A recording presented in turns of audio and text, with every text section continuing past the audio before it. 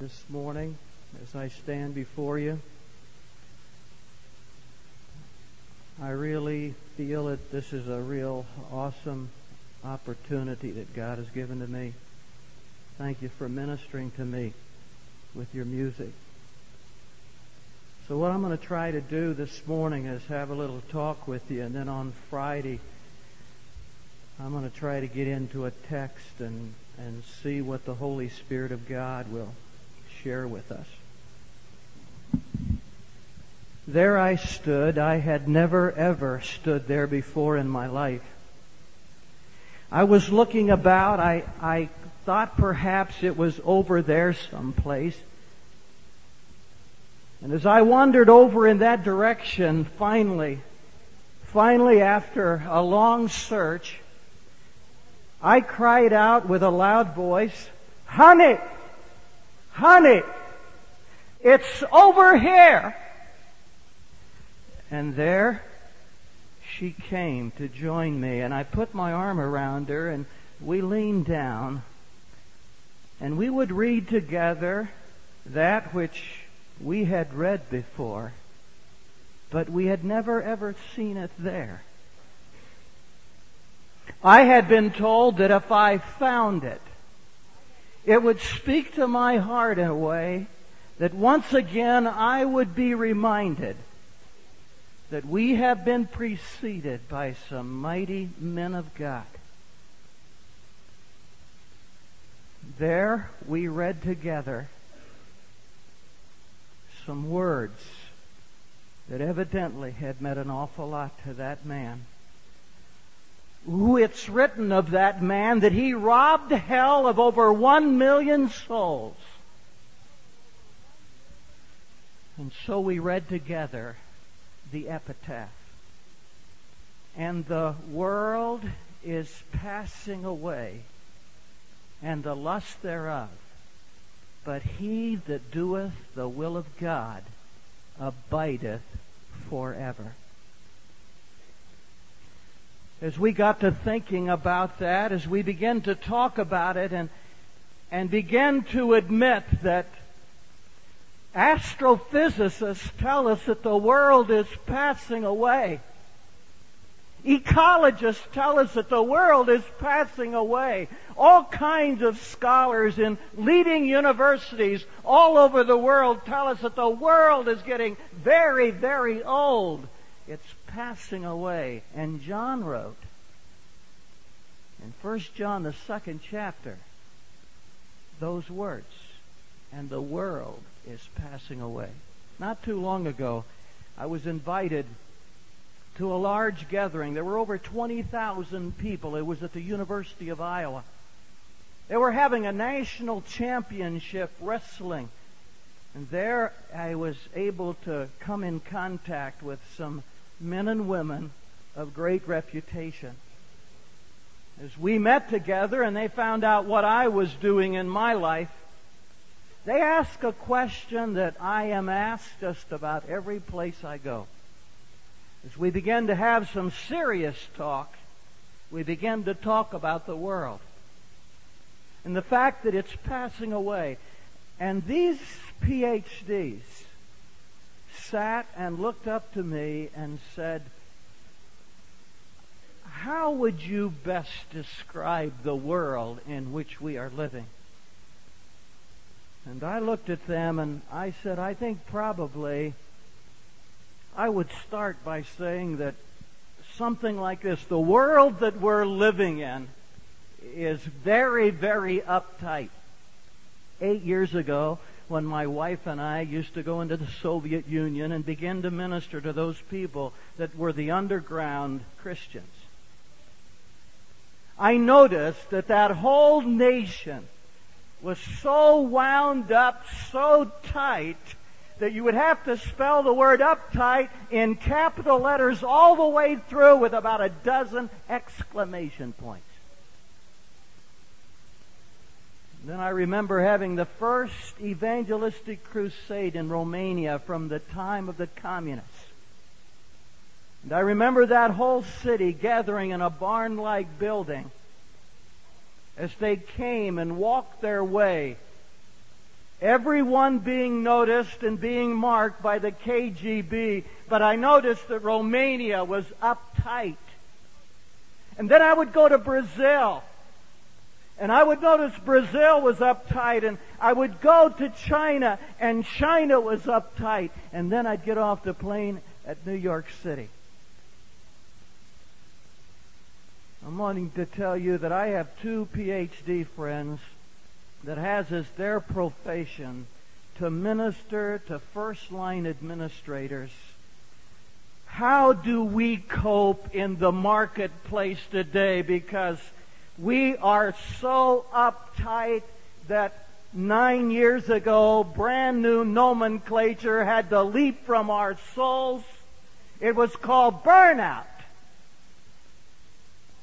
The stress and pressure has got so bad worldwide that we are a world that can probably be best described as a world that is uptight.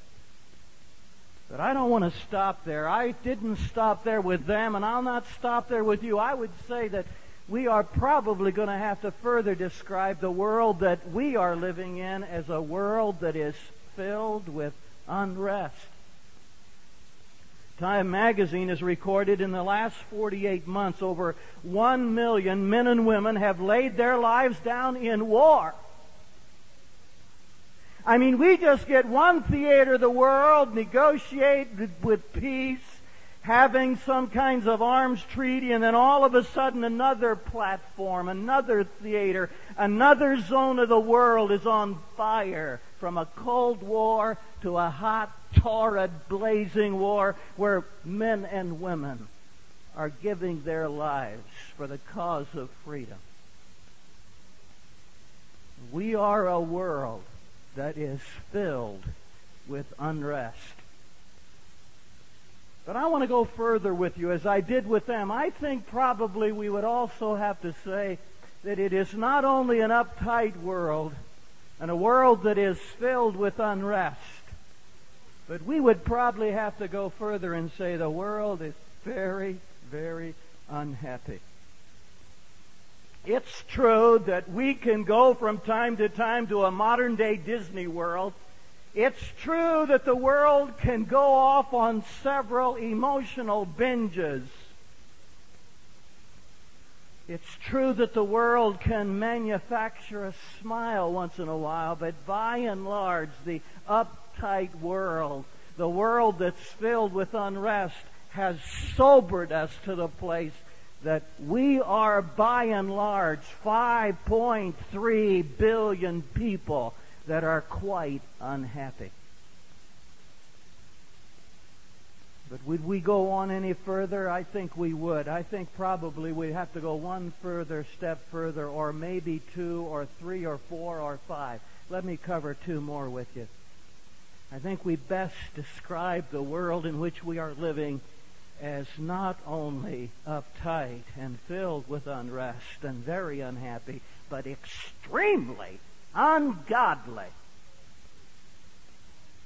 We can't go into the ramifications of all of the impact of the fall of man, but you do not have to be a rocket scientist to look at the bottom line and say the world is rocking and reeling. It's inebriated with its sin, its extreme ungodliness, the symptoms of which make me boldly announce that when I landed in Los Angeles yesterday, I had to say, as I would say to the most rural place in the state of California, the most used name yesterday in Los Angeles was not Jimmy and John, but it was God, and they were damning Him. And we have gotten so ungodly that the second most used name was not Sarah or Sam, but it was Jesus Christ, and they were cursing Him. Oh, the audacity of man that is created in the image of God to have such a spirit that He would stand in the face of his peers, and without conscience damn a holy God.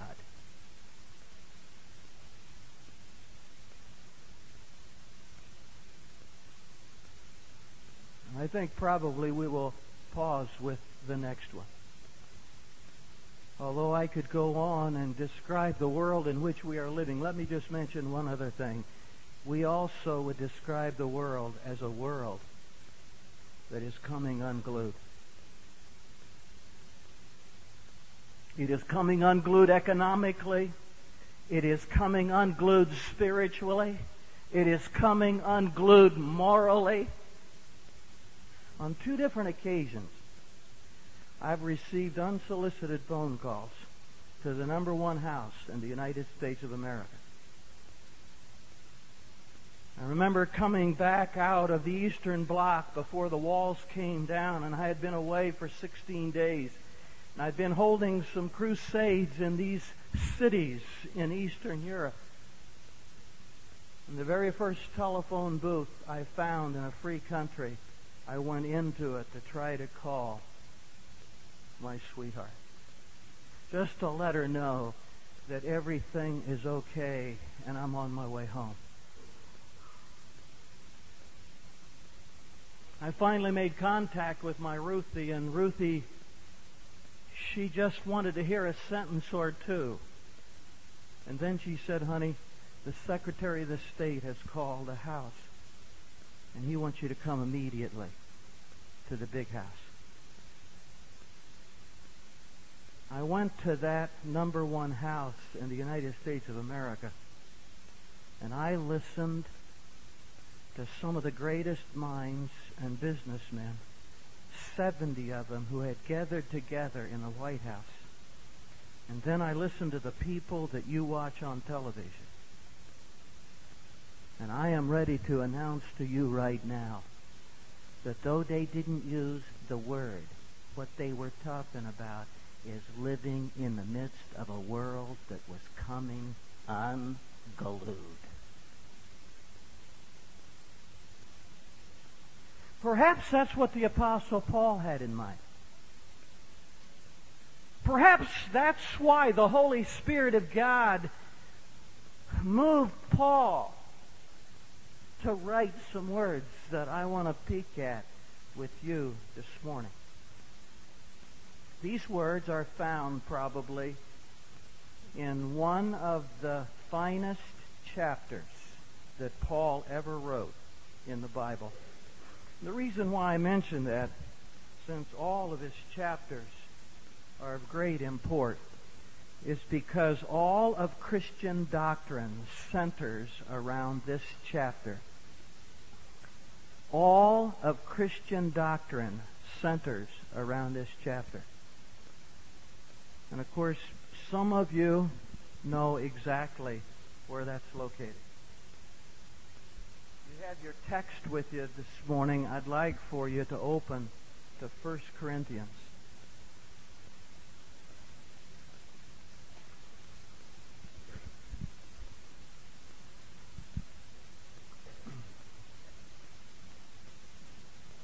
In 1 Corinthians, you have the greatest treatise recorded any place in the Bible on the resurrection of Jesus Christ. Now, students, all Christian doctrine revolves around the resurrection of Jesus Christ. Paul said it well. He said, if Jesus Christ has not arisen or arose from the grave, indeed, my faith and our faith is in vain. I like to say this to people who are primarily unconverted, and I want to say it to you. You see, our faith, our Christian faith, is not something that we hope about or perhaps this thing happened, but it is central to the resurrection of Jesus Christ. And there is more evidence that Jesus Christ lived and died and rose again than there is evidence that George Washington was the President of the United States of America. We hold here in our hands that a divine revelation, God's message. It's a divine book that was authored by the Holy Spirit of God, and Paul was led to write this section on the resurrection of Jesus Christ. And right in the midst of this dissertation, there is a verse that seems to be totally out of place. I mean, you're reading along and then all of a sudden, boy, you're hit with something that doesn't look as though it belongs there. And I'd like to sort of introduce that to you this morning. For that verse is verse 34. In 1 Corinthians 15 and verse 34, it says these words. 1 Corinthians 15:34. Awake to righteousness and do not sin, for some do not have the knowledge of God. I speak this to your shame. I want to just, if I can, this morning, just take a few minutes and talk to you a little bit about the opening remarks of that verse. I wonder if the Apostle Paul was not aware also that the world in which he was living in then was in grave trouble, and he was addressing a church that was very, very carnal. And he's writing back to this church that he was in love with. And he says to that church, those group of believers there in the city of Corinth, he initially says one word of great significance. It's in the word awake. It's how the verse begins. It's the only place in the New Testament where the word appears. Now, I'm not talking about awake. I'm talking about this word that is translated awake. The connotation of which is, I think, threefold. First of all, that word awake that is used here carries the meaning or the connotation of a crisis. It wasn't, you men and women at Corinth, you're asleep and I want you to awake out of your sleep. It's a cry. There's a crisis. And he is trying to address that band of believers there at Corinth, and he says this thing is serious. Something terrible has taken place. And I want you to awake. It not only carries that word of crisis, the connotation of crisis, but it can also carry a connotation of emergency. There's an emergency that is before us as a group of believers there at Corinth. Many of you have studied history, and historians say that Corinth was a cesspool of ungodliness. And Paul goes in to Corinth, and many of his believers said, "Don't bother with Corinth." And he saw the mighty wind of the Holy Spirit of God move in that city.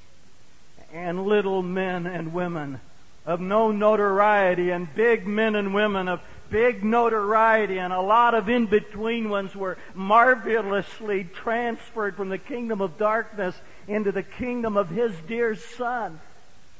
Oh, the marvelous, awesome acts of God in Corinth as He saw the power of the gospel transforming lives. And there was a bonding, there was a tremendous love that developed between those believers and the Apostle Paul. And in the word awake, he cries out with a loud voice. That's the only way it can properly be read. It's something like this. Awake! There's a crisis.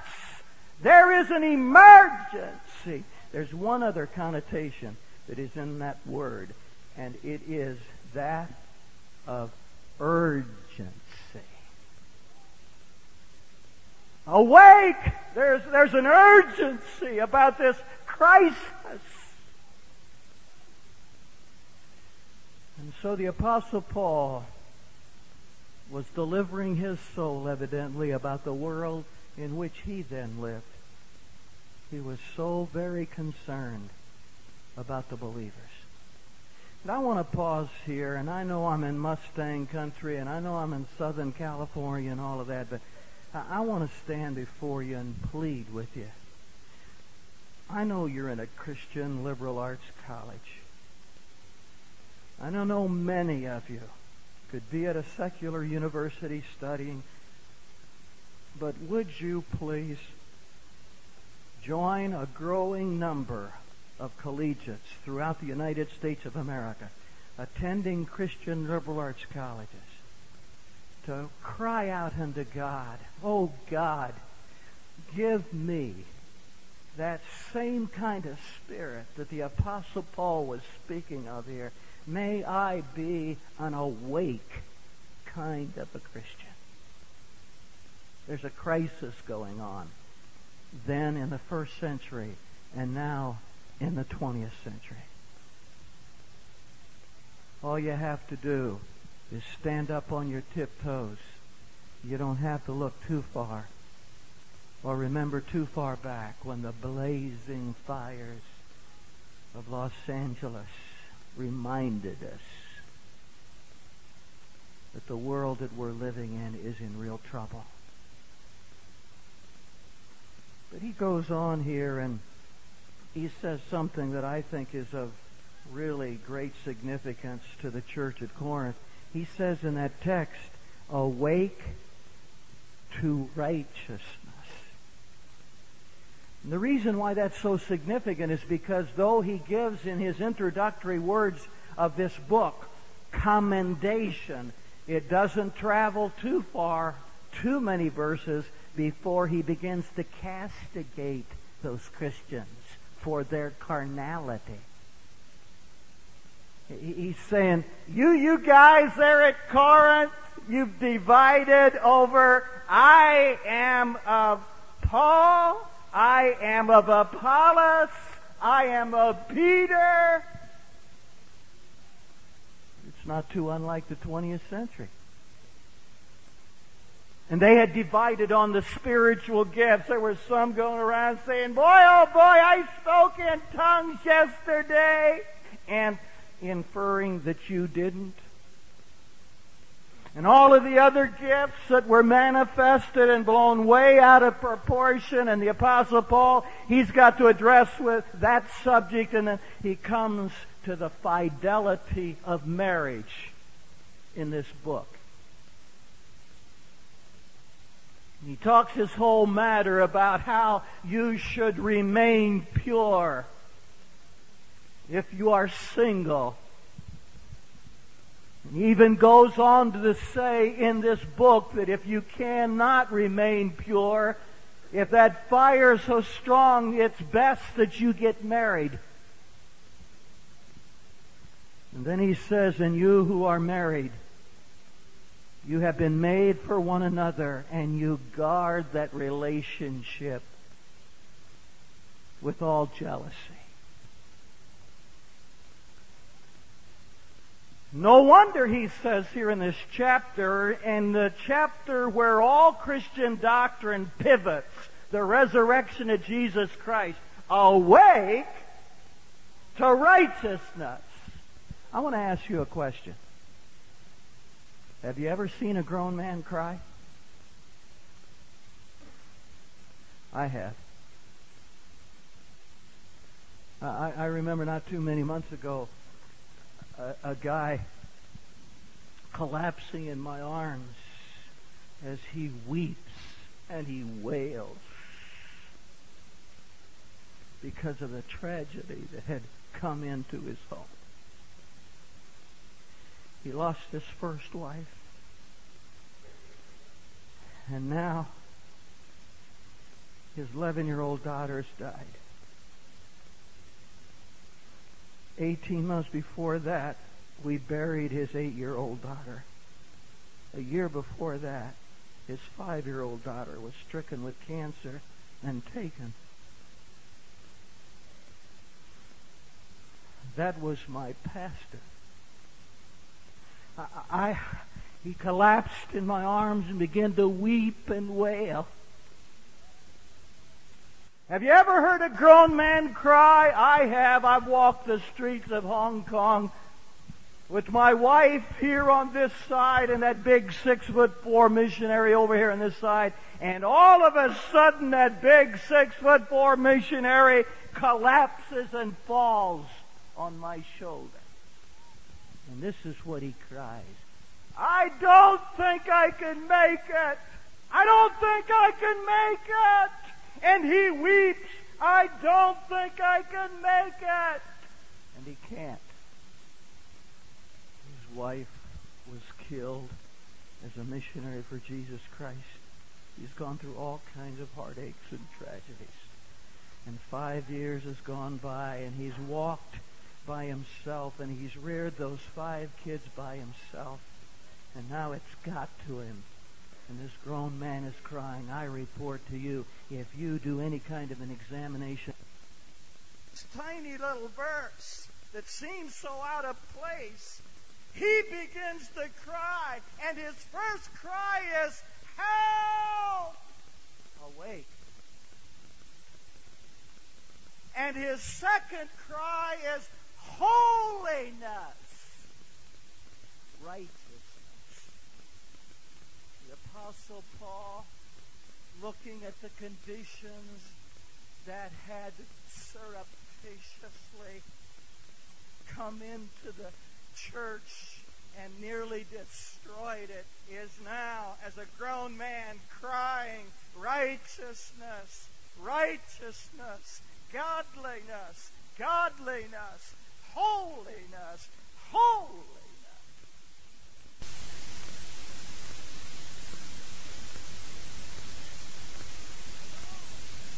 Probably the greatest single thing that you and I have to deal with is the same thing that the Corinths were having problems with, our flesh. I mean, it even got to the Apostle Paul. You don't live the Christian life too long before you realize that you begin to, from time to time, make advances and spiritual steps, and sometimes they're baby steps, and then sometimes elephant steps, and then sometimes, very unexpectedly, you fall. I remember, as if it were yesterday, I walked in here, the band began to play, you know.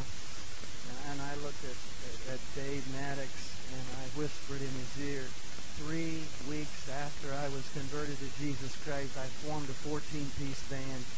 It was at least as good as that one. And then I had the state champion drummer, Wes Fromick. He was in med school, and he'd gotten saved, and I got saved, you know. And then we had some really average musicians and a couple that were sort of special, and man, we began to go across the state of Iowa where I was converted. Boy, those were the early days of my Christian life, and it was so wonderful to be forgiven. It was such a fantastic thing to know that our names were written in the Lamb's Book of Life. And then there was David Black. He was also studying in med school. He was going to be a surgeon, and he got saved, and we decided we were going to have a radio program. So we had the band, and we had a radio program. And just continued to go, and all of us taking baby steps and a few elephant steps. And then I noticed from time to time I sinned secretly. I never announced to anyone, man, I sinned. I would sin secretly. And I'd fall. And I can see it, and you can see it in your mind's eye. I had not stood on that ground before, but before I knew it, I was crying out, "Oh God, please forgive me." With all the sincerity that I could manufacture in my soul where I really lived, God, please forgive me. You can see it. The holy, almighty God reaches down from heaven and puts His loving arms around me and picks me up. And with His holy, loving hands, He begins to wipe me off.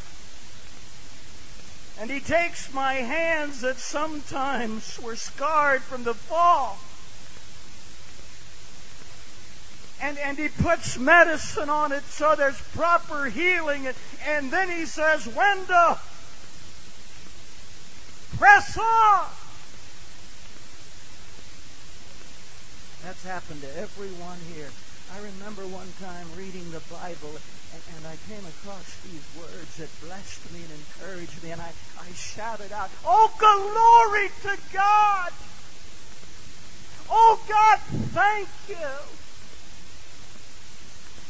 I read it with my own eyes, otherwise I couldn't report it to you. It said, "Though a man falls 7 times, the Lord lifted me up." I cannot report how many times the believers had fallen in Corinth, but I can report in the first century they had problems with their flesh, and in the 20th century we have problems with our flesh. And this grown man cries out, not only awake, but he cries out righteousness.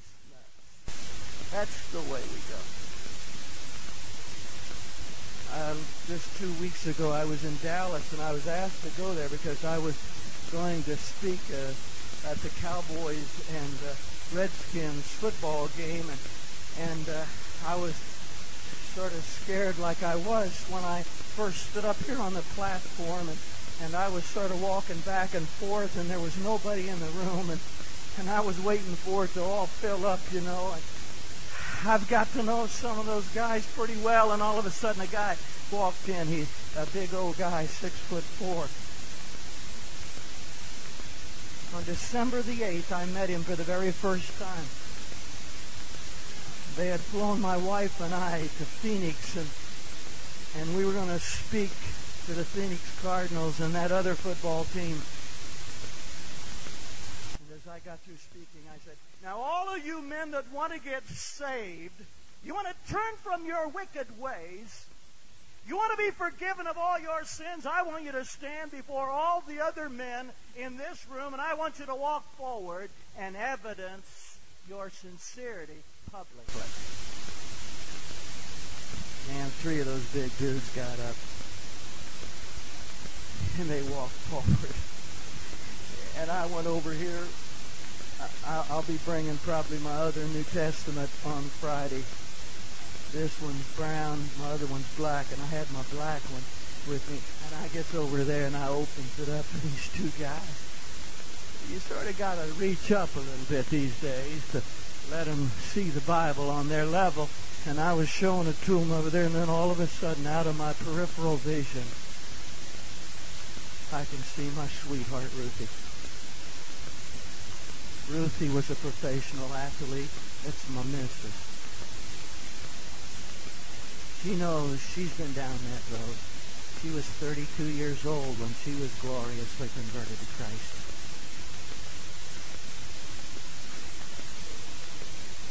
And there was a guy 6'9". My wife's 5'1". She's holding the Bible up too. Tears are coming down that guy's cheeks, and she led him to Jesus Christ. And standing there in that room 2 weeks ago was this guy that my wife had introduced to Jesus Christ. And he said that my wife says I'm a brand new man and my heart's clean and I'm doing well. But he said from time to time I don't tell anybody, but I think evil thoughts.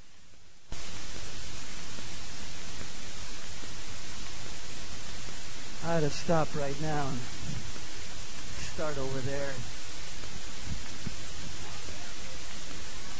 Has that been your experience, buddy? And then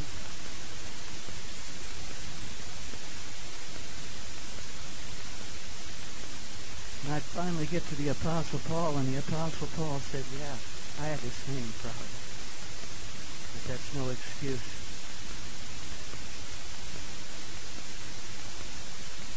Have you ever seen a grown man cry?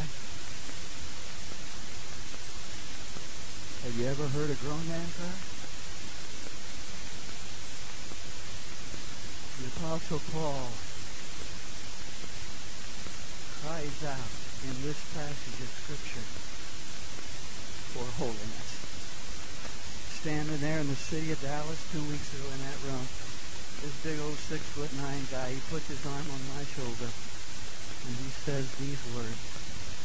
He said, I've spent all of my life hurting the heart of God. And now all I want to do is try as much as I can to make him proud of me.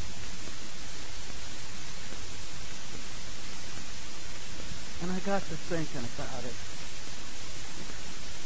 Skin is not my color. He was reared way down in the deep south in another culture. He made some bad decisions in life. He got in trouble because he started running with the wrong group. And then all of a sudden he heard the voice of God in Phoenix, Arizona, lasted some years. And he responded. And God's given him a thinking heart. All I want to do is live the rest of my life.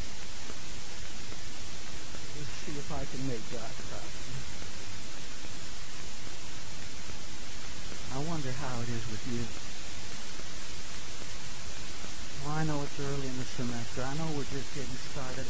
I know there's a lot of excitement and enthusiasm. I know in 2 weeks we're going to cut out of here and we're going to get involved in missionary ministry.